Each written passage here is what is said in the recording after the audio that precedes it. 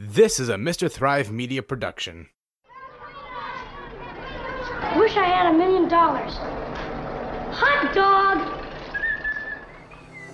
Hello, small business warriors. I'm Joel Volk, and welcome to Small Bizcast, where twice a month I explore the lives of small business owners to dig a bit deeper and expose strengths, weaknesses, ideas, and challenges, with blemishes and all. As I look back at my years in business, I remember that there are many times I needed a lawyer to just poke their nose in and take a look and see what they could do to help. Sometimes I just needed advice on a lease. Other times I needed to have a contract that a customer wanted me to sign or a vendor wanted me to sign, and I wanted someone to look at it. Sometimes I had to worry about employment law. Other times I needed to change my corporation, make partnership agreements, things on that level. So I'm very proud that we are sponsored by a firm that specializes in these types of things for small businesses. Coincidentally, it's called the Small Business Law Firm. Scott Williams is the principal attorney at the Small Business Law Firm. He's the go-to guy for anything related to small business matters. I like to think of them as the Swiss Army knife for your business. So when you're ready, and even if you're not ready, keep it on hand because you might be ready sooner than you know. Call 855-5BIZ-LAW, that's 855-524-9529. Ask for Scott, mention the Small Bizcast, and remember they're a great resource should things get ugly. Well, thanks for tuning in to the Saving Nigel special. This is special because it's taken a long time to put together. It came from a concept from one of our panelists, Janice Miller of the Miller Haga Law Group. We were brainstorming ways we could take a scenario and workshop it, and she came up with the fictional character of Nigel, and we developed it from there. So thanks, Janice, for this. The concept is that some business people start their businesses without giving it a lot of thought. They may have left their previous job or just wanted to go on their own, and they think it's a little easier than they actually find it to be. And then they find themselves where Nigel is, where he is working very hard, trying to keep his head above water, treading water, and sometimes the water's rising and they need help. People like Nigel will often need help from seasoned business people. They'll need help from professionals, executive coaches about marketing. They may need legal help. They needed accounting help. And so I brought in this great panel of people. I brought in Nancy Fox, the business fox, Janice Miller of the Miller Haga Law Group, and Stephen Geller of Morris & DeAngelo, a CPA firm in San Jose, California. So we're on with Nancy Fox, the business fox, and we're going to help Nigel take his business from concept to an enterprise with the eye of a marketing person and an executive planner, executive coach. So that's why I brought Nancy back. You may recall Nancy from a few weeks ago. She did a great job on our podcast. I wanted to bring her back for this panel. So hi, Nancy. How you doing? Good to see you. Hello, Joel. I'm really excited to be on this call with you. That's great. And Nigel. So what questions would you have for Nigel to get started with some advice for him? Well, first of all, I would want to know, what's the context of his business? Like, what made him start the business? How did he decide what the business should be? How long has he been in it? And then what's working and what's not working? Because I think that knowing a lot of that is very important. Like, there are different stages of a business. There's, the startup phase, and then there's, when you get into some traction, and then you get into momentum. So there's that, early, and maybe even before early, it's like, conceptualizing the business, and then early stage, and then now you're in a little bit of traction, and now you're in momentum. And then you get to the, now you want to take yourself up to the next level. So I think I would say I'd like to learn more about what made Nigel start that particular business, and how long he's been in the business, and then what's working and what isn't. So Nigel is a pool guy. He's a pool man. He's a pool service, and he worked for somebody else, and he got all his customers liked him and didn't like the management. And a few said, "Why don't you go out on your own?" And he said, "Okay." And he's a nice guy who knows what he's doing, but he's never been in business before. And now he's ready to start building his route. He wants to add another route, add a truck, add a person, and start to turn his self-employed job into a business. Okay, awesome. So right now, where is he in his business stage right now? Like where is he at? And he's classic entrepreneur, overworked and underpaid, has no time to do everything he has to do, feels like he's got no time at all, merely doing all the, trying to keep all the balls in the air, working as much as he can, barely has time to get the billing out, barely has time to, so he knows he needs to delegate. He just doesn't know how to get started. Okay. So what I would say is, it sounds like he has some clients. It sounds like he is in the traditional service hamster wheel dilemma, which is, you need to service the business in order to make money, and then there's no time to market. So when you're servicing the business, no time to market. Then when you spend time marketing, there's no business coming in. So the good news is, in a pool business, if first of all, I would imagine that it's somewhat seasonal unless you live, in California, which is pretty much all year round. But some places it's seasonal. I don't know if he's here in California or if he's in another part of the country. But, there is usually, when people are, engaging in that kind of a service, it's an ongoing billing situation. That's the good news. So that means it's like monthly revenue. Right. Providing people stay, with their, that they don't cancel their service. So I don't know what rules or guidelines he has with people. I don't know if he's calculated how much time it takes for him to actually get to a client and how much time it takes to service the client. He really needs to get a sense of how much time and how much each client is worth in order to figure out how to scale the business, because scaling the business requires an understanding of what you're bringing in and against how much time it's taking you to execute. So in order to scale the business, he's going to really have to do the typical E-Myth revisited model, which is replicate yourself. And the problem with that is that it takes time to attract new candidates, to do another route, to vet them, to test them out, to make sure that they're providing the same service. So there's really got to be a process in your mind about what is the sequence that you want? How soon do you want to be bringing on a team of people? What's the cost going to be? I mean, in a service business like that, where you are the product, you are the service, and you are the product, there are a lot of factors. So you got to really sit down and map the whole thing out. Most people who start a service-based business like that, it's like car detailing. It's like, or house cleaning services. It's like, I get a client, but you don't really calculate how much it's really costing you and how much you're actually bringing in.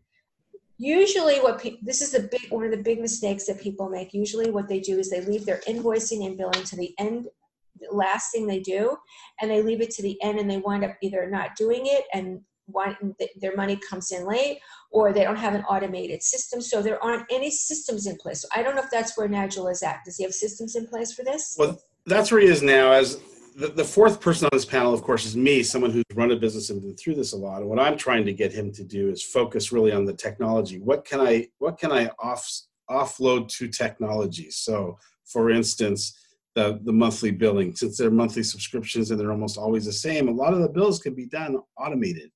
You can set up recurring payment. I'm encouraging, and I would encourage anybody, don't take checks, don't take cash, do electronic payment whenever possible. I know that creates a speed bump to some people doing business, so that may not be ideal for everybody. But the less you have Why do you think, what's the speed bump that you envision for people? Well, some people some customers want to pay with checks, and some people, I've had this vision of retail forever, saying if I had a retail store, I would give discounts to people that paid by credit card, because it's so much more efficient to use credit card than it is to handle cash, which is counterintuitive to most people, because to use a credit card, you have to pay a fee to the credit card company.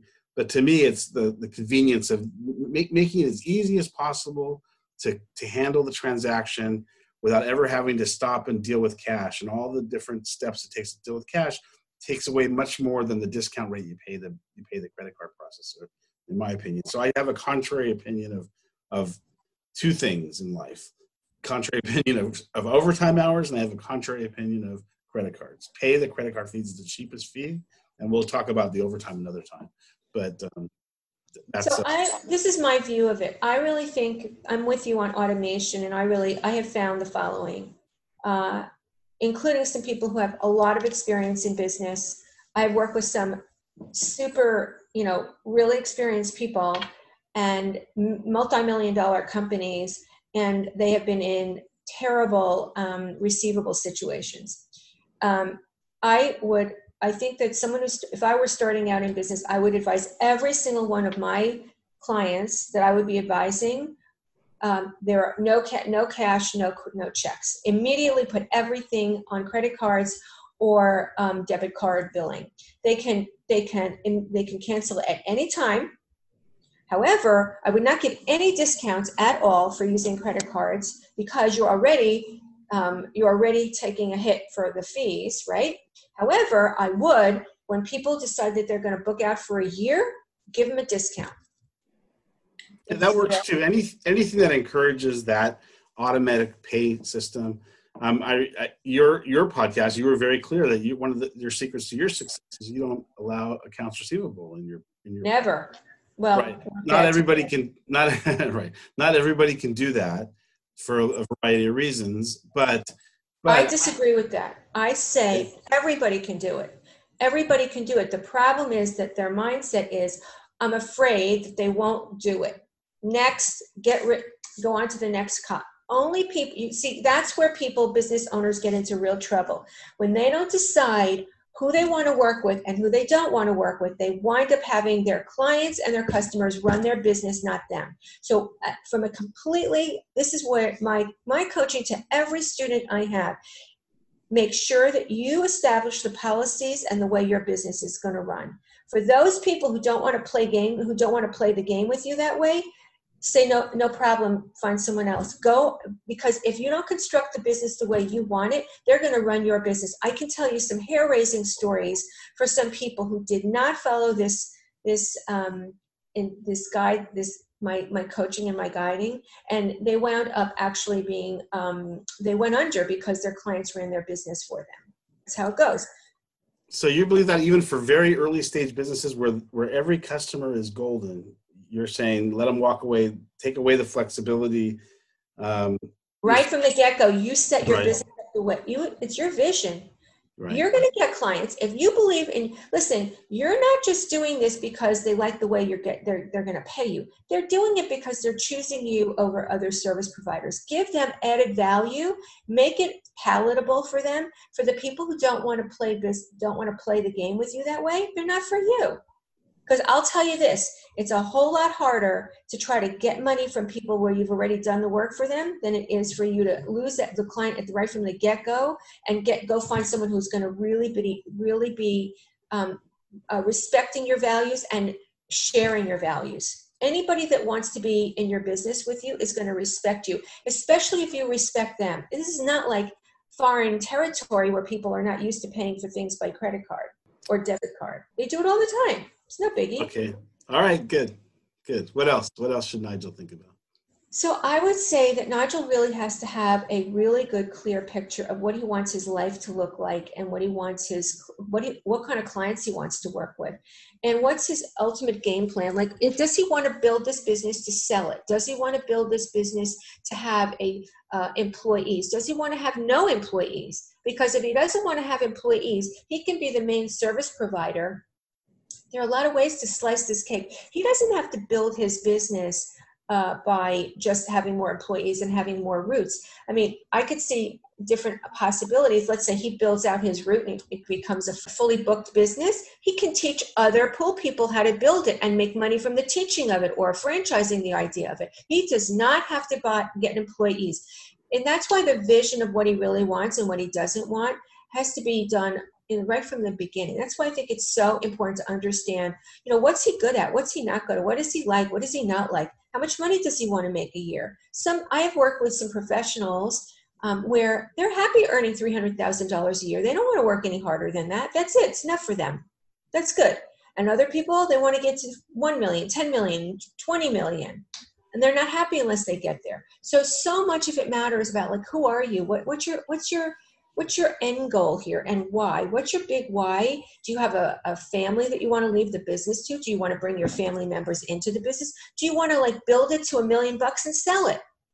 So I think if Nigel were here right now, his head would be exploding, because I think that's way beyond what he's been thinking about. He's thinking about he's treading water and the water's rising, and he's just trying to get beyond that first stage crises that you put, the E-Myth model, where you spend so much time doing the work that you don't have time to do the rest of the business. You can't run the business, and you drown with accounts receivable. You drown with all the administrative burdens of running your business, and to where you feel like you can't get ahead.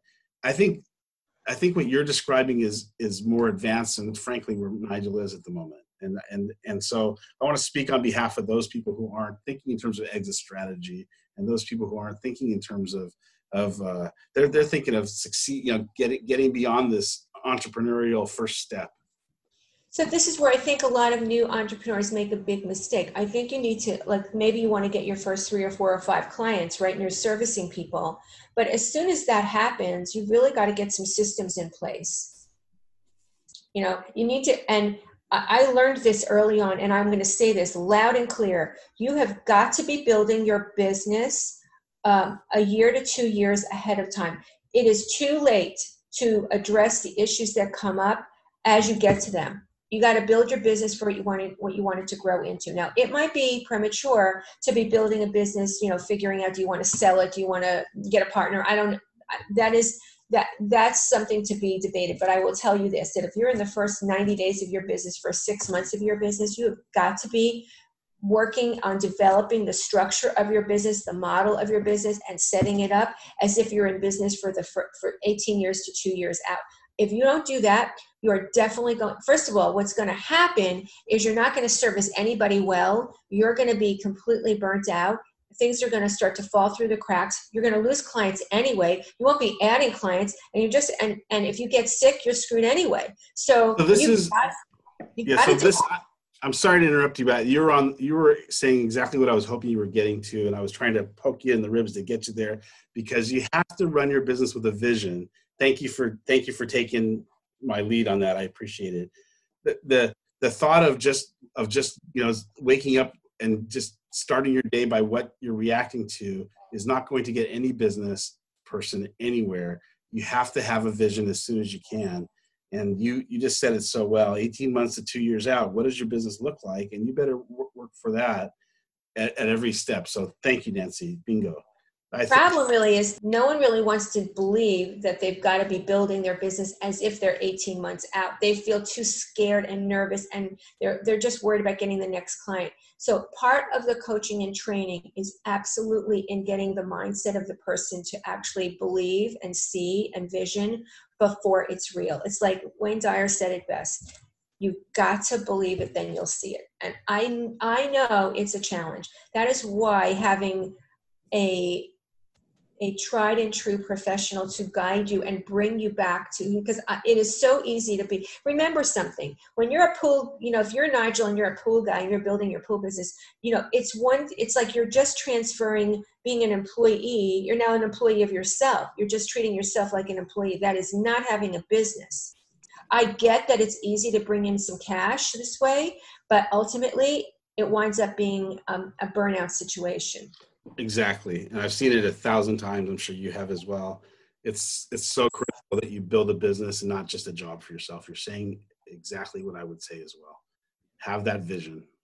And you've got to, that's why it's so important to hang out with other business owners who have gone through that who've gone through that first phase and then, graduated into phase 2 and phase 3. I can remember my first coach saying to me, I remember when he said to me that I was in early stage startup, and I'm not early stage. Like, I felt really resentful. And I just said, I'm not going to be that person. I am going to graduate into momentum. I'm going to graduate into, traction and momentum. And I really always saw a service business as a real business. The way they taught it to me was book out your time, half hour. That's basically an hourly job. That's not having a business. There's no time for marketing. There's no time for strategy. Then you're just working as a workhorse. I just didn't want that kind of life. And that's why when I work with people who are determined to be a workhorse in their business and not willing to see themselves as a business owner, I'll tell them really straight, I think you should go back and rethink this, because I don't think you're really ready for a business. You're going to burn out. So I really invite people to get very straight with themselves about what they're really building. And when they sit back and think about it, And if the ones who are they really are entrepreneurial and they really want to learn to do it the right way, they come back and say, okay, show me what I got to do. Show me how I got to think. So today, ironically, is my 35th anniversary at Mercury Document Imaging. And started there, I knew everything. I was 23 years old. I knew everything. My parents had started the business a few years earlier. They were struggling with it, and I came to it. And very shortly after I was there, I remember writing a, what do you want to call it, a manifesto, whatever. And it was describing stage 1, stage 2, and stage 3. In my mind, this is without anybody teaching me anything. Stage 1 was a startup, and stage 2 is where you're in growth mode and you're planning your growth, and you're always trying to be entrepreneurial, and you're hungry and you're looking for opportunities, and you're finding problems and then building solutions for the problems you're finding. And stage 3 was more complacency. I'm winding down. And I said, our goal is to never be in stage 3. Stage 3 is, we don't want to ever be in stage 3. We always want to be in stage 2. We got to get to stage 2 as quick as possible. Now, I don't know how conventional that is to wisdom out there. This was just my instinct at that time. I still have the papers. If you see me on this Zoom call looking, it's because I know exactly where they are. That's really cool. And I read them once in a while. But we always wanted to be in stage 2, where you're always finding new problems to solve and solving them, and that's how you grow helping people get to that place where they can solve their problems for themselves. So anyway. That's really fascinating. It's a really great thing to hear. And, I think that that's why you were in business for 35 years. I mean, that's why, ups, downs, ins, outs, lots of changes, technology. I mean, so many millions of changes that went on, right? And you still, it's always about as an entrepreneur, part of the beauty of being an entrepreneur is there's an end game, but there's no end. It's like, you know what I mean? There's the next end game and the next end game and the next, it's like you're always looking to grow and to improve. Right. And I think what you said earlier also is key, and I hope people heard it, is hang out with other people who are in business who have done it. You'll bring each other value by just talking about your experiences, talking about your paradigm. I remember I used to meet with about 4 or 5 people once a week for lunch. And I used to jokingly say that we'd sit there at lunch and commiserate, and then our job was to walk around our goal rather was to walk away going, I'm glad I'm not them. So, because I think we'd all go back thinking, okay, our problems are, different problems than those guys, and I got mine handled. And you learn from the way they handled their problems and their issues. And you can't really have those conversations with people who haven't sat in the chair, so to speak. So I actually want to expound on that a little bit, because I was really, one thing that really surprised me in the beginning, I was so gung-ho about having a business. It was so cool. I couldn't believe that this corporate soldier was able to get out of Dodge and start a business. It was like, I couldn't believe it was really me, and that I could decide what I wanted to do for myself. And I started to interact with a bunch of different, I went to a lot of networking groups, and I met a lot of other entrepreneurs and people. And we would do strategic alliances. And I learned something fascinating. There are entrepreneurs and there are entrepreneurs. And there are a lot of people who say the right words, who have the right jargon, who talk the talk. And when it comes time to actually showing up, all of a sudden they've got all these reasons why they can't, or they just don't show up.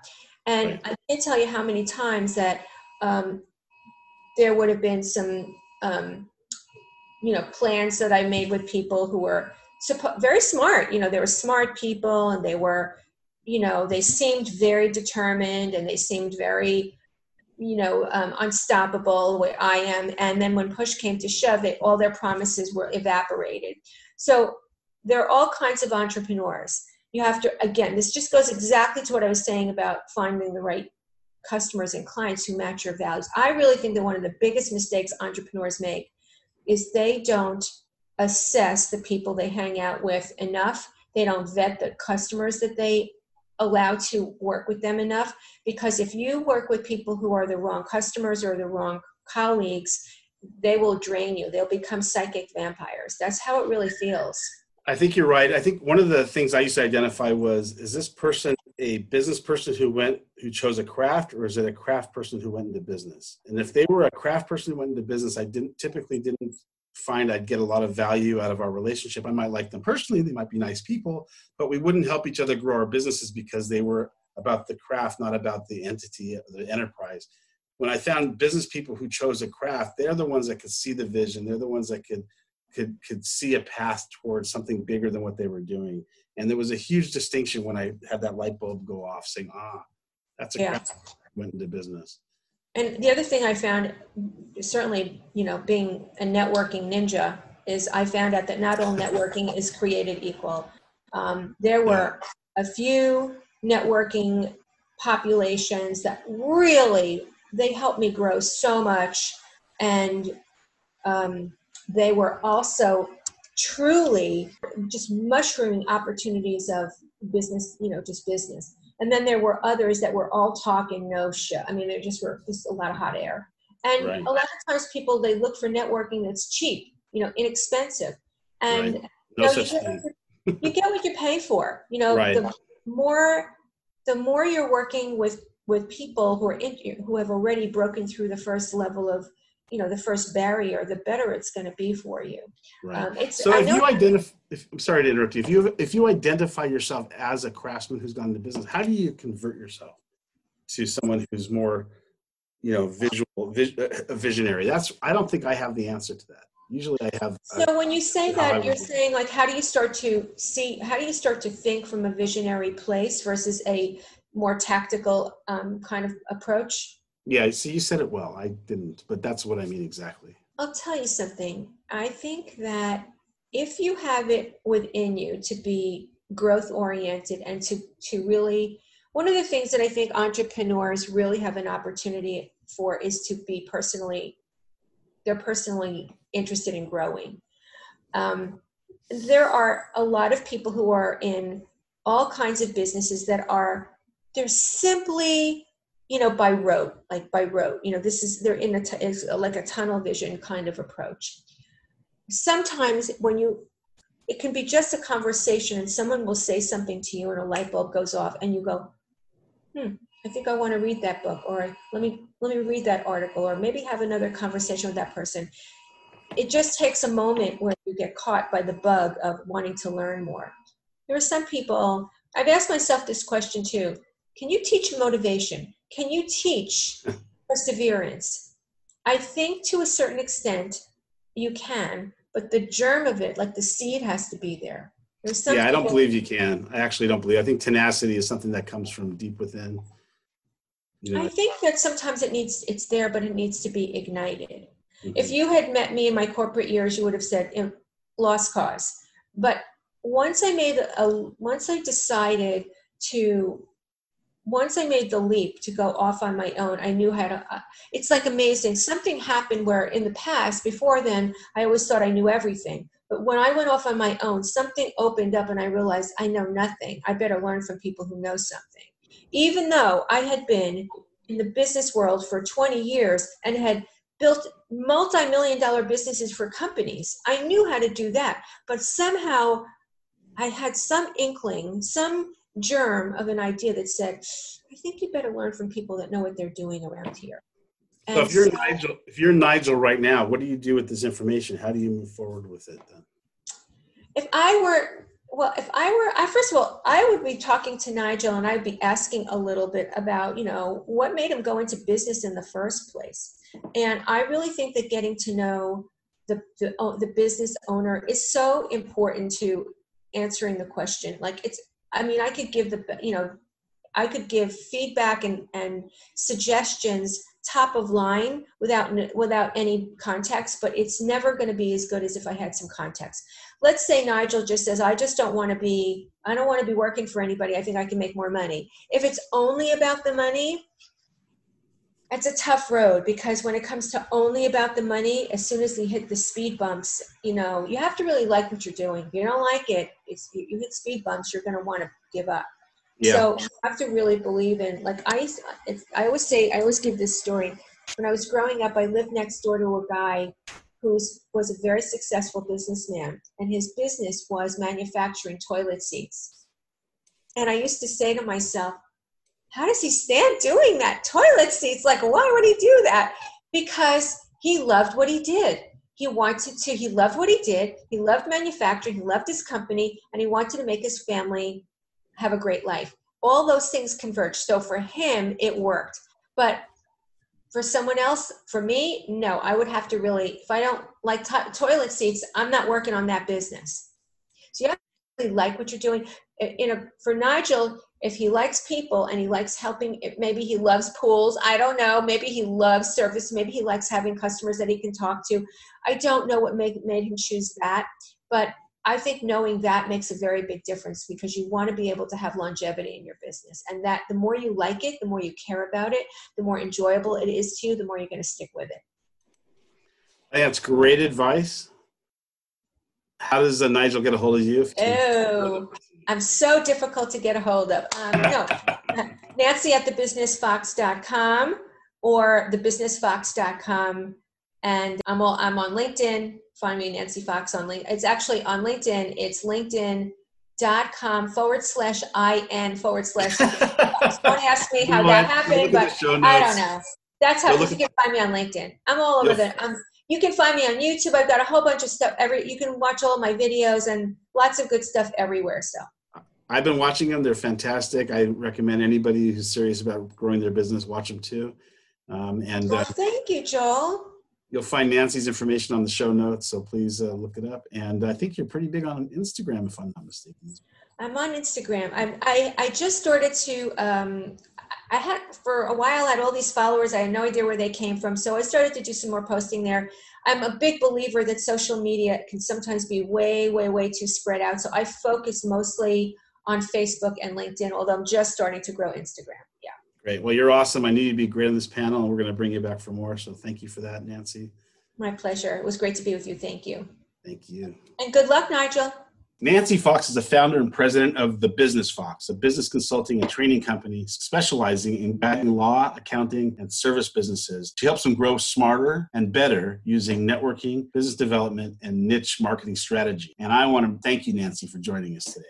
Janice Miller of the Miller Haga Law Group is our next panelist. And I want to tell a little story here. First of all, this concept, as I said earlier, originated by Janice. We were brainstorming on how to do a panel about a workshop, and we really weren't getting anybody to send us in questions, but we knew the questions are out there because people often have these issues in business. And so Janice says, why don't we create Nigel and make Nigel our test company, and we could build on that. I thought it was a great idea, and we did it. We actually recorded a whole episode, and there were a couple of reasons that we had to scrap it. Nothing to do with Janice, all to do with me. And we decided to redo it. So thank you, Janice, for your patience and your creativity. It's really helpful. Janice is the managing partner of the Miller Haga Law Group in Calabasas, California. She and her partner, Ian, are really sharp, and they know exactly what they're doing when it comes to helping businesses thrive. Their tagline is fantastic. It's innovative general counsel services. What does that mean?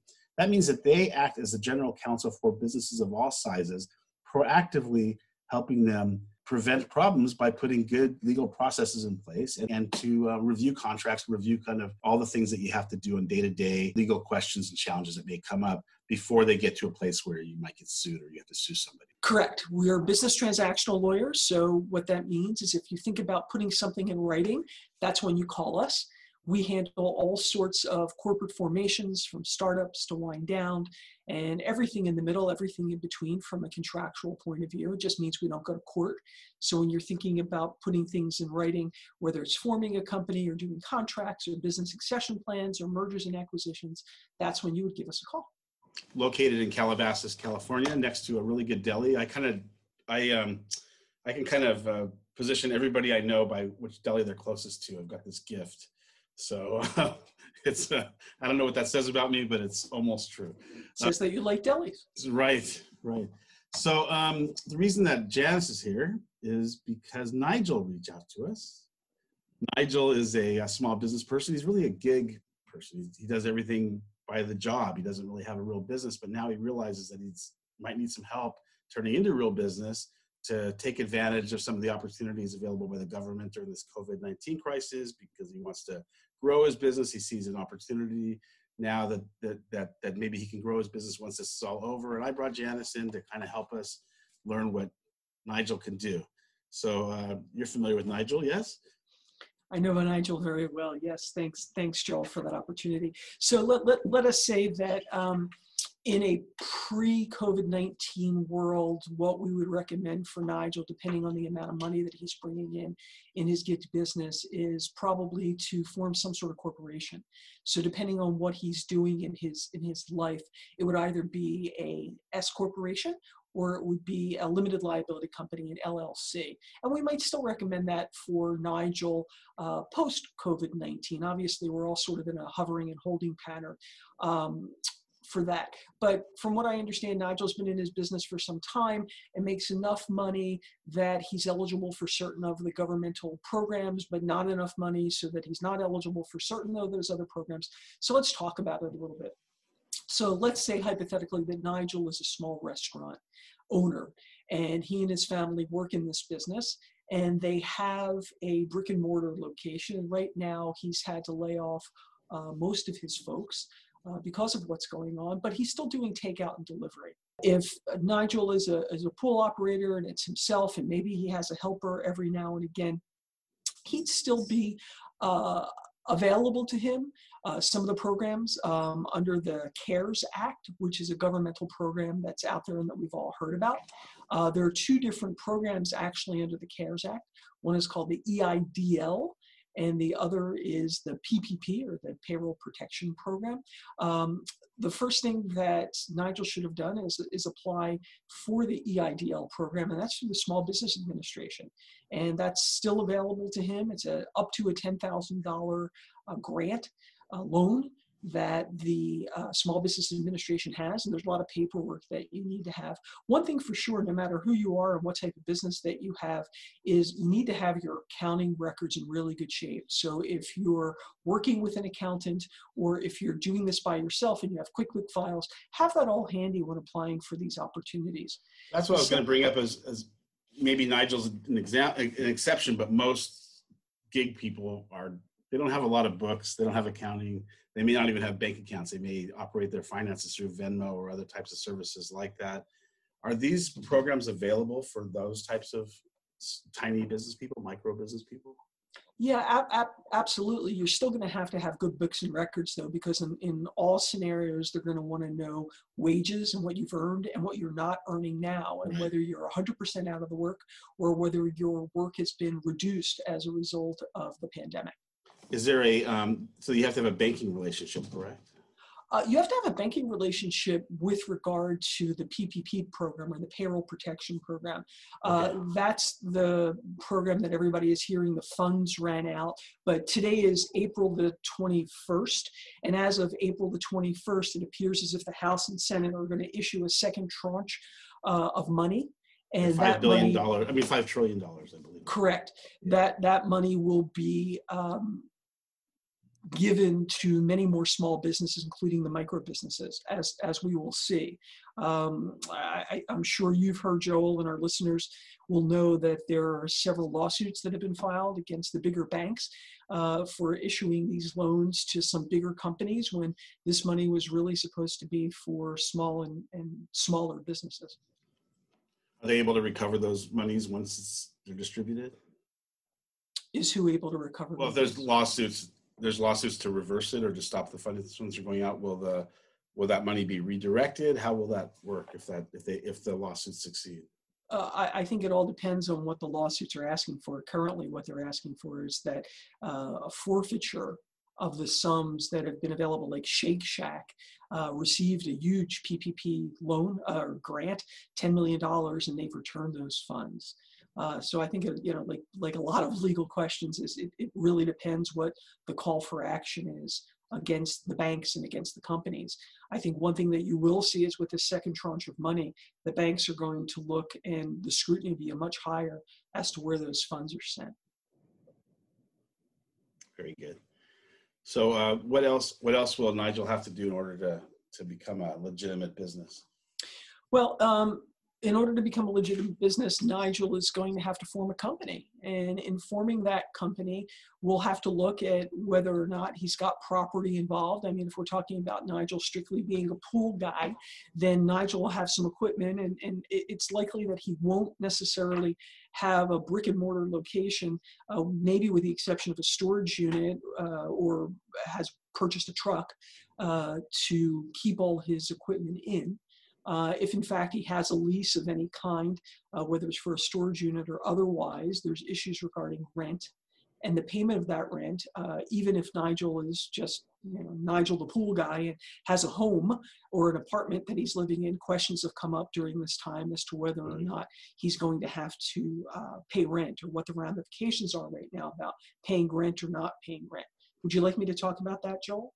Sure, of course. I want to, at the same token, I'm just thinking, a business like Nigel's probably works out of his home. And I know you're not a CPA or an accountant, but will he be able to write off part of his home, the expenses of living in his home, towards as an office expense? Or will he have to do that? Will he actually have to have a standalone building or standalone business? Sure. The short answer is I'm not an accountant. The more difficult answer is likely we'll be able to take some of those expenses, but absolutely, if he's getting to that point in his career where he's thinking about forming a business, I like to say that every good business entrepreneur needs to have a quiver, and inside that quiver he needs a bunch of arrows, and some of those arrows are a lawyer, an accountant, a banking relationship, an insurance person. So I think it's prudent for Nigel in his business as it grows to have all these relationships, and his accountant will better be able to direct him as to whether or not some of those home office expenses will be deductible. Thank you. I knew that goes outside your lane a little bit, but I thought you would know the answer, at least. Yeah. Maybe not the details, but the general direction of it. Sure, my pleasure. So please go ahead. Okay, no worries. So you're starting a business, and as I mentioned, I'll switch analogies because I much prefer football, and thank God for the football draft on Thursday night to give us a little bit of sports. He's going to have, he'll be the quarterback and have a bunch of special teams, and part of those special teams will help direct him in everything he needs as a small business entrepreneur and owner. Obviously, a lawyer to help him draft and get set up with the correct entity formation. Given what he's doing, and depending, if he's doing pools in Malibu and has, or Beverly Hills, and doing an amazing clientele and doing several $100,000 a year, we might want to go one route. If he's here in the Conejo Valley, we may want to go another route. And that really depends in part too on what his accountant says. So usually lawyers and accountants work together when establishing businesses, even for small entrepreneurs or micro business entrepreneurs. Another special team person that we have with us is an insurance person. If Nigel is going on the property of others, Nigel is going to have some general liability insurance and other types of insurance, so that, God forbid, if something happens and Nigel's either injured while on property or injures something while he's on someone's property, that he's covered, and that Nigel personally won't be implicated as a result of that. And even if he is at fault, he'll have insurance to protect him against that. And that's right. So speaking of which, he'll need workers' compensation for his employees if he has any, but he will not be covered by his own workers' compensation. As an employer, he's not covered by workers' compensation. So what would happen if he were to become injured on the job? You know my answer. It's going to be, it depends. And it depends on the corporate structure that we file for him. And while as an employee of my own company, I'm not necessarily covered by work comp, if I'm on someone else's property, and let's say there was let's do two scenarios. Scenario one, there's a big crack right before the pool, and Nigel should have seen that going up to the pool. You can say that he was partly negligent as a result of that and is not entitled to anything. If, however, it's a hidden fault, right? He couldn't see that there was a gaping hole there and the owner knew about it, he potentially could go after the homeowners policy. But we're swerving out of my lane a little bit here too, because we don't practice insurance defense law. So what is real important for Nigel is that he does protect himself with general liability insurance. And if he does have employees and assistants, that he does get work comp insurance for them. Other types of things that Nigel will need as he grows this business, he'll definitely need a banking relationship. One thing that has been critical during this whole COVID-19 pandemic is the large banks have really not, for the most part, and I'm speaking in generalities, treated their clients very well. Local regional banks are faring much better with dealing with their customers and have been holding their hands a little bit through all of the applications and stuff that Nigel would be able to avail himself under, which is the PPP that we mentioned a few minutes ago. If Nigel is going to have employees, there's a whole host of other factors that come into play. W-9 forms, having the correct paperwork, having a good employment lawyer. Now, if I was Nigel, I'd be freaking out right now about all the stuff I have to do. I'd be rethinking this. Do you have any kind of formula for where you would start? If you were Nigel, would you regroup, or would you wait till you get to a certain revenue level? Or what point would you say, I have to do this? Maybe I should wait until a certain point. I mean, the more that you're describing what Nigel has to do, the more freaked out Nigel's going to be, because being part of the gig world means you don't have to worry about all these things that now he has to worry about.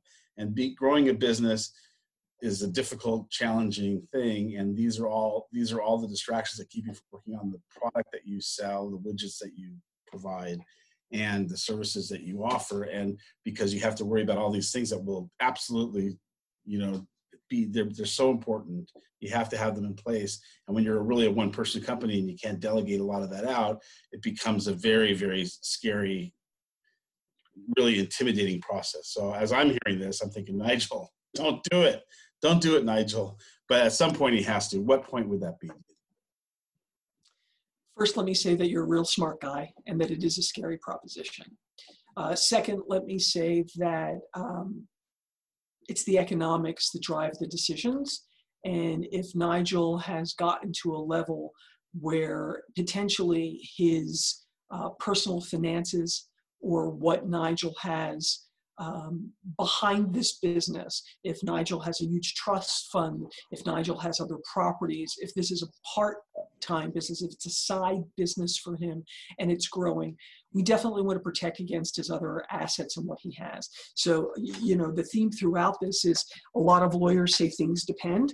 This really depends on a lot of factors. And while it is a scary proposition, like anything with Nigel's business, Nigel is really, really good at being a pool guy, but he's not necessarily really good at what it takes to start a business. So he can reach out to folks like us that do things for small entrepreneurs from startup to wind down, and we act as general counsel and help them here. Nigel can have a business coach that will also assist him with what's going on. But it's really up to Nigel as to whether or not he wants to take his business from what I'll call a garage band and take it onto the main stage. If he's ready to take it onto the main stage, then he's going to have to realize in his mind that, number one, it's going to cost a little bit of money, and don't be afraid of that, because he's going to be able to recoup it once he's a big rock star. And if he does scare him to do that, then Nigel may not be right to make that jump or move yet. That seems like good advice. How does Nigel get a hold of you? I love that. We're at www.millerhaga, millerhaga.com. Our phone number is area code 818-591-4200. And we're on LinkedIn as well. So feel free to reach out. We give a 30-minute free consultation, especially during this time. We're here to help the community and help young entrepreneurs start up. And then we stay with them throughout their life cycle, which is what we really do as general counsel. Janice, that was really great. Some great advice. Like Nancy's, yours is really relevant, and it's so different. And so it's so interesting to see a different perspective. And I really appreciate the nuggets that you taught us and helped Nigel grow with. And my next guest is Stephen Geller. Stephen is one of my dearest friends. He is a partner in the CPA practice of Morrison DeAngelo in San Jose, California. Stephen is an entrepreneurial CPA. He works with companies of complex in nature, companies that may have locations or interests in other cities, states, or sometimes countries. As a result, he travels an awful lot. I'll let him tell you if he wants to why he wears a helmet while he travels.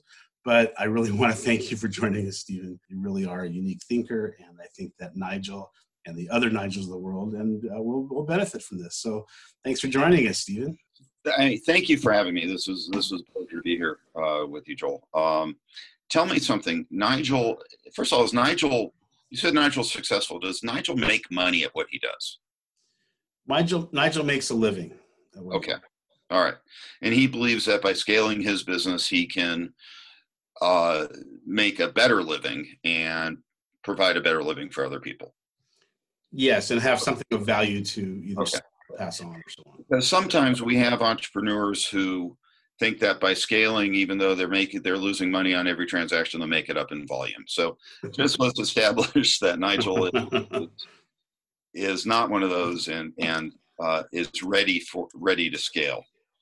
Look, there are a lot of things. I know we have limited time. I would suggest, if I had sat down with Nigel and we had an hour to talk, I would give him my top 5 list, which is really about 13 items. Let me condense it down to a few items. So wait a second. So you're an accountant and your top 5 equals 13. Interesting. CPA stands for can't pass arithmetic. Gotcha. Okay, we have computers for that. First thing I'm going to tell them is you've got to be nimble and run lean. Be able to pivot. Be ready to make changes as the world changes. That there are things you just simply don't have control over, like a COVID shutdown, like protests. And sometimes we just have to be ready to pivot on no notice. So in every business, first thing I always tell people is be nimble. All right. Next thing I'm going to tell Nigel is simplify. Even though you're complicating your life, do it in a simple way. There are a bunch of ways you can do this, but it really has to do with working your strengths, maximizing your strengths, and delegating your weaknesses. Joel, you and I are kind of DIY guys, right? You know, it hurts us to hire somebody to do something that we could do. Maybe a little overstated, but I'll go with that for now. Okay. How many trips to the hardware store does it take you to change a faucet? See, I don't do plumbing. Okay. I learned a long time ago that plumbing is deceivingly difficult, and although it looks simple, which is the problem with plumbing. Right. So do things like payroll and bookkeeping and billing. Entrepreneurs think that they can do it all themselves, but you know what? Don't try. Hire a good bookkeeper. Use a payroll service. Use outside services where you can. Make your life easy by investing in good technology, automated billing systems, things that you can use from your app, billing software that you can use from your app, things that will integrate with your QuickBooks, Clover, Square, and bill timely, because customers, if they get your bill timely, they'll pay it timely. That is so true. I can tell you that at Mercury, we always billed the same day if we could, and we got paid very quickly, and it was the ones that lingered that the longer it took us to bill, the longer it took us to get paid. There was something about that. So no question about it. You know, and I will also add a caveat there. Don't discount. People value things for at their price. So don't necessarily put a discount on things just because you think you have to. Price for purpose. Add value rather than lower price. Is that what you're saying? Right. And use a simple and easy pricing structure. You know, don't have a different pricing for every person that you've got to remember. Give options, give choices, but have a standard pricing schedule. Pay your taxes. So I'm glad you brought up taxes, because that was one of the things I was going to jump back to you on. How does a person manage preparing for taxes with the cash flow needs of growing a business? Every time you get a buck, think about it this way. If you're a sole practitioner, sole business, sole proprietor, small corporation, think about it this way. 75 cents for me, 25 cents for the government. Just think about it that way. Now, if you've got a corporation, If you got an S Corp, it depends on structure. We can take salary, we can withhold in salary, we can do things like that to prevent surprises. 25 cents for them, 75 cents for me. So I always flip that around a little bit too when I'm thinking about spending money, making an investment. That $100 is really about $140. Right. I have to do about $130 of income in order to pay that $100 out. So I always look at things. I do the math in my head. Is that really worth $130 to me? And I ask those questions. So from a buying perspective, although I think it's a fool's errand for people to walk around their businesses shutting off lights and telling people to, I think you have to keep your eye on expenses a little bit just for those reasons that the taxes really are pervasive. Yeah, look, you have to invest in your business. You have to invest in your reputation and invest in your people. Not spending your time turning off light switches is just a fool's errand. You do have to spend money to make some money. But pay your taxes and pay them on time. You don't need the government to be your business partner. And that's what they will become if you don't pay your taxes timely. And there are other taxes. It's not just income taxes. We're talking about payroll taxes. You know how the government feels about payroll tax collection. I do indeed. It's just for the listeners out there. There's this, and correct me if I'm wrong, Stephen, but it's not your money. So when you don't pay your payroll taxes, it means you're essentially stealing. I'll use the word stealing a little loosely, but you're stealing the money that belongs to other people. It's not like you're trying to avoid paying your own taxes, and the government will not discharge that in a bankruptcy. Correct. Correct. And many years ago, the context of Stephen bringing this up is I had an employee who was responsible for making payroll deposits many years ago. We were a tiny little business, and she took that payroll money herself and did it in the form of a cashier's check, led me to believe that I was paying those payroll taxes. And so when the marshal came in to say, hey, you owe, I think it was like $30,000. And this is, by the way, when the company's gross sales were probably about $300,000 a year. It was devastating. And it just so happened to occur while I was on my honeymoon out of the country. So it was really bad timing as well. So anyway, go ahead. I digress, but I wanted to give the context. We're laughing about this. We're laughing about it, but it's pretty serious, and it's surprising the number of businesses that get in trouble here. It's really important. The problem goes away if you use a payroll service because they will just automatically draft it out of the bank. But to just drive this point home, if you sign a paycheck, you could be held personally liable. We had a similar situation, as I've shared with you before, fraud. And my grandmother had signed a couple of paychecks. And even though the funds were stolen, my grandmother at the time, 90 years old, I think, got dragged into the IRS office. She was always a bit shifty, don't you think? She was a bit shifty, yeah. The whole thing about salt and matzo balls. All right, let's get back to it. I've heard, along with paying your taxes, Nigel, whatever you do, your reputation is everything. Your reputation with your customers is everything, and your reputation with your vendors is everything. Pay your bills on time. And Joel, I've heard many of your guests say the exact same thing. One of the key to successful business is pay your bills on time. There's nothing wrong with using credit. Use it smartly. Yeah, and I'll also always add this, that sometimes reality gets in the way of that simple truth, and that's why you have to pick up the phone and call the people and tell them what you can do, and then focus on what you can do, and then honor what you promised. And honor what you promised means that either you do what you say you're going to do, or you let somebody know why you can't and how you're going to fix it. But you can't ignore it. Ignoring it will put you out of business faster than anything. The minute you borrow from somebody, and when I say borrow from somebody, I mean you use a credit card or you buy something on terms. I know most vendors don't use terms anymore, but you have a debt. Think about, at that point, how are you going to repay this debt? And for a small business person, that's got to be in your mind. Do you have the resources and abilities? So sorry to interrupt you then. So doesn't it make sense also for Nigel to try to get a banking relationship where he has a line of credit, some sort of, even if it's a lot of very small business people finance their that's using credit cards, which is probably the worst way to do it, but that's better than nothing. You have to have some way to borrow money if you can. Is what happened?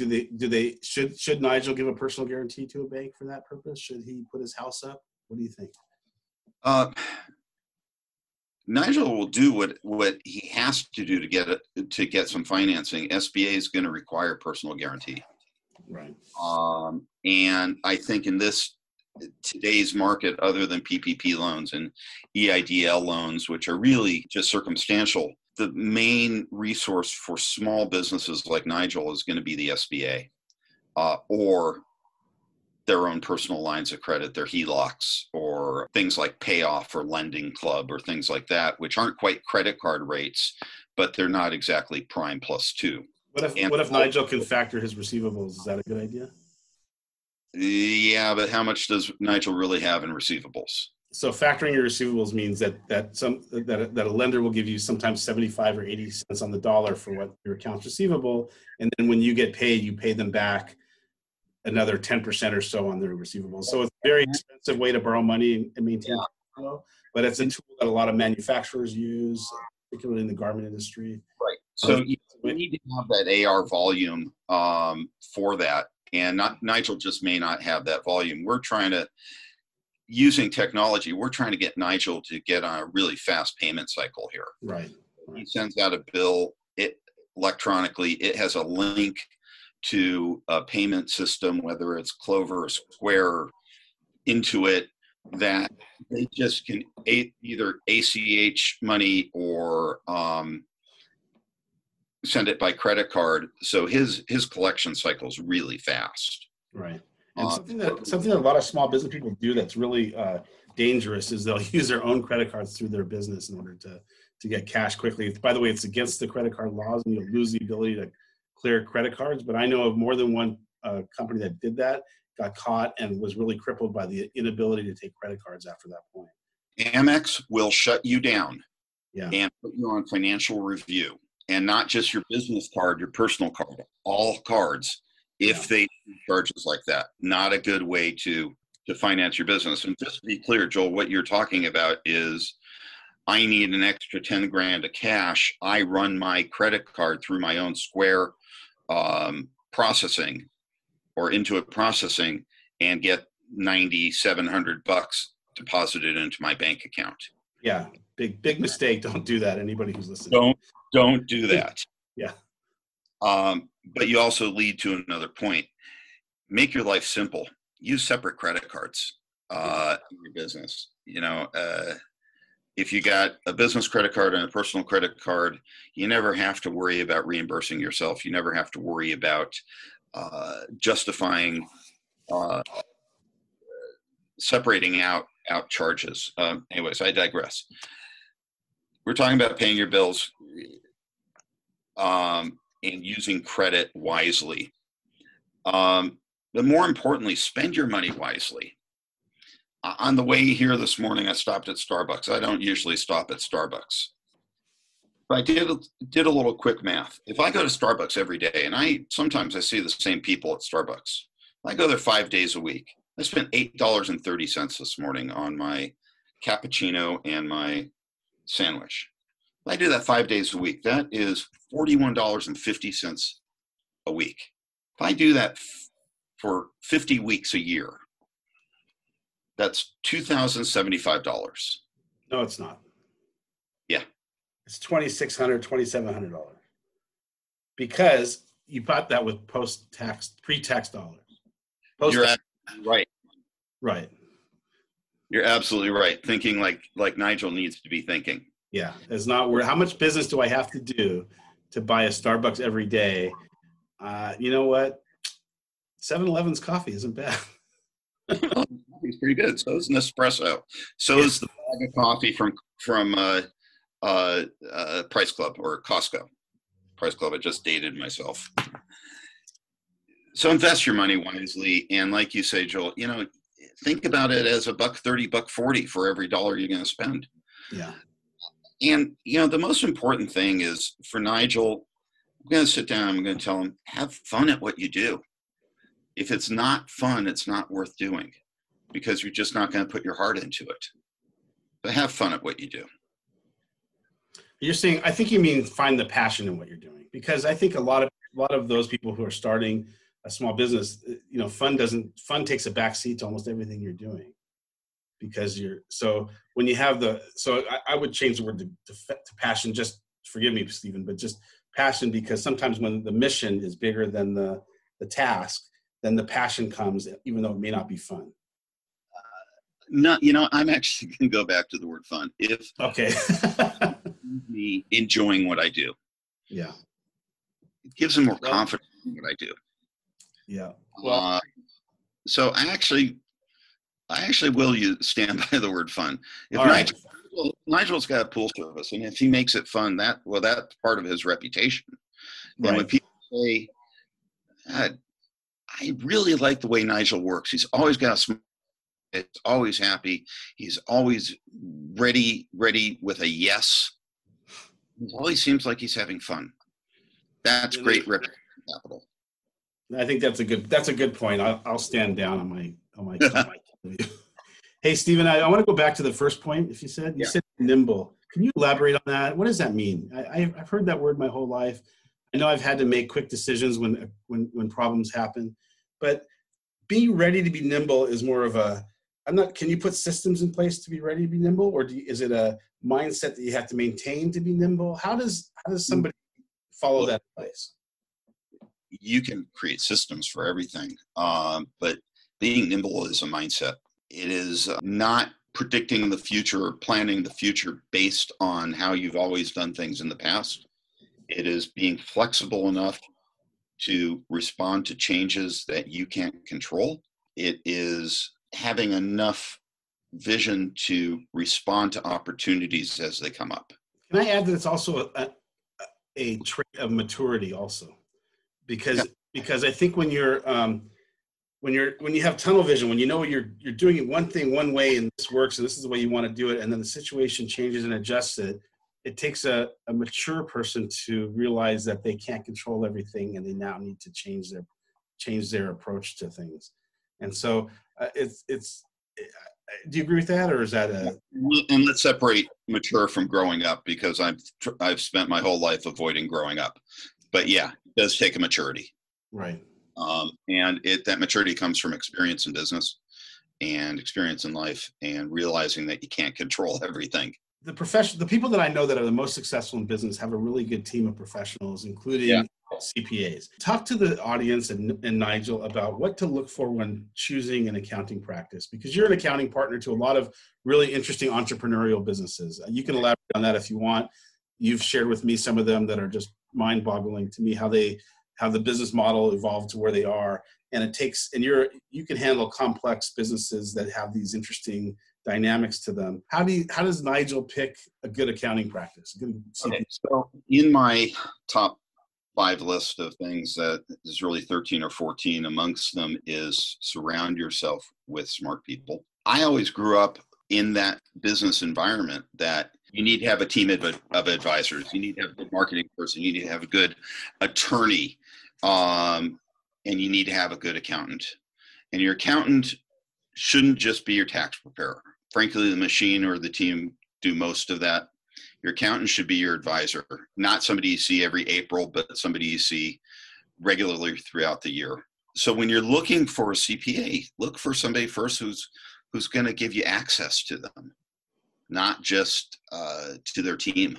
Look for somebody who's got reputation and understands your business. If Nigel's in the automotive business, candidly, I don't know anything about automotive. Right? So go to somebody who has experience in their business or their type of business. Look for somebody who you can afford. Professional fees are important, my own well-being aside, but look for somebody you can afford. We don't bill by the hour. I've told you all about our pricing model. We use value pricing. We're actually moving to a subscription pricing basis. We're experimenting with some customers right now, and they really appreciate it. Our customers don't worry about getting pinged for 0.6 of an hour every time they pick up the phone and call me. They're encouraged to call you because they're not going to get dinged for a portion of a 15-minute phone call. Right. And that's really critical, especially the accessibility part. You have to be able to get them on the phone in the first place, and then you have to be able to speak with them and not worry about watching the clock, so you don't, get the information you need, and you can bat ideas back and around. And frankly, I think you want an accountant who's going to challenge you and not just tell you that your ideas are good, run with it, but to challenge you. How did you come to these conclusions? What plan? How are you going to do this? Throw out the ideas that the entrepreneur typically doesn't think about, because the entrepreneurs are typically gung-ho to hit market, and the accountant is often the ballast, that which keeps you straight and on the narrow, straight and true, because they bring up the other points. They're not necessarily going to discourage you, but they're going to just bring up things that you need to make sure that you've thought about before you move forward, or as you move forward. Yeah, you're absolutely right, Joel. We actually believe that the answer to every how do I do this is yes. Okay. That doesn't make us yes people. I will give you a no, geez, that's a dumb idea, just as quickly. We do challenge our customers, and our customers come to us for that. Mm-hmm. But again, they've got to take advantage of us. We charge them for the whole year of service, if that's the scope that they've asked us for and we've given them. I've charged them for the whole year of service, whether they use me or not. They should use me. Nigel should make regular appointments with me. Now, we may have to price that into his overall scope, but he should make regular appointments with me so that come April, there are no surprises. And we have stepped through the year strategically. We've also connected him to other resources, attorneys, bankers, payroll services, bookkeepers.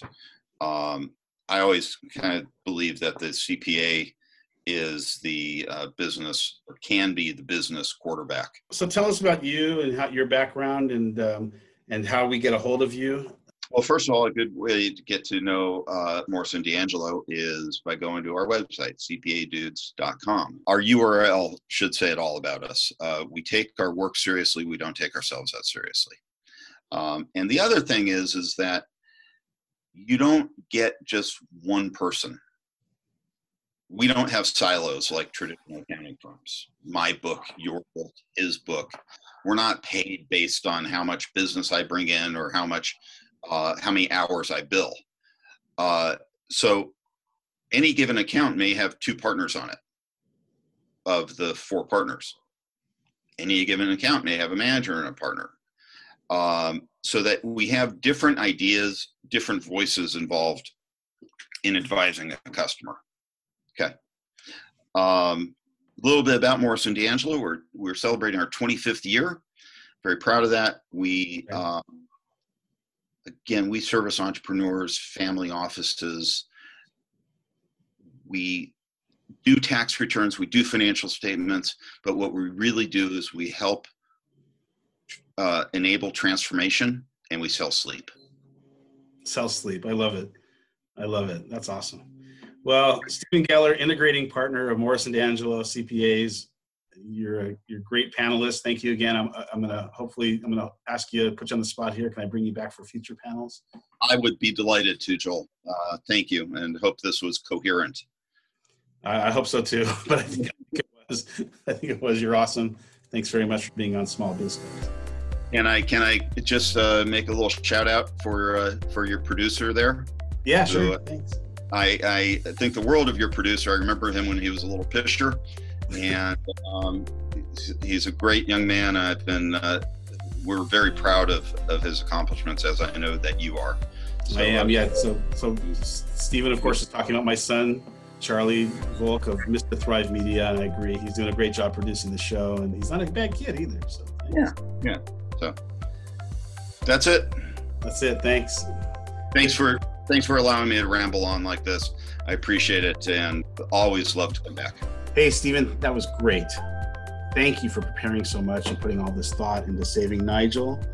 I want to encourage all of you to reach out to Stephen, Nancy, and Janice. You can go to the show notes, and we will have all this contact information in the show notes.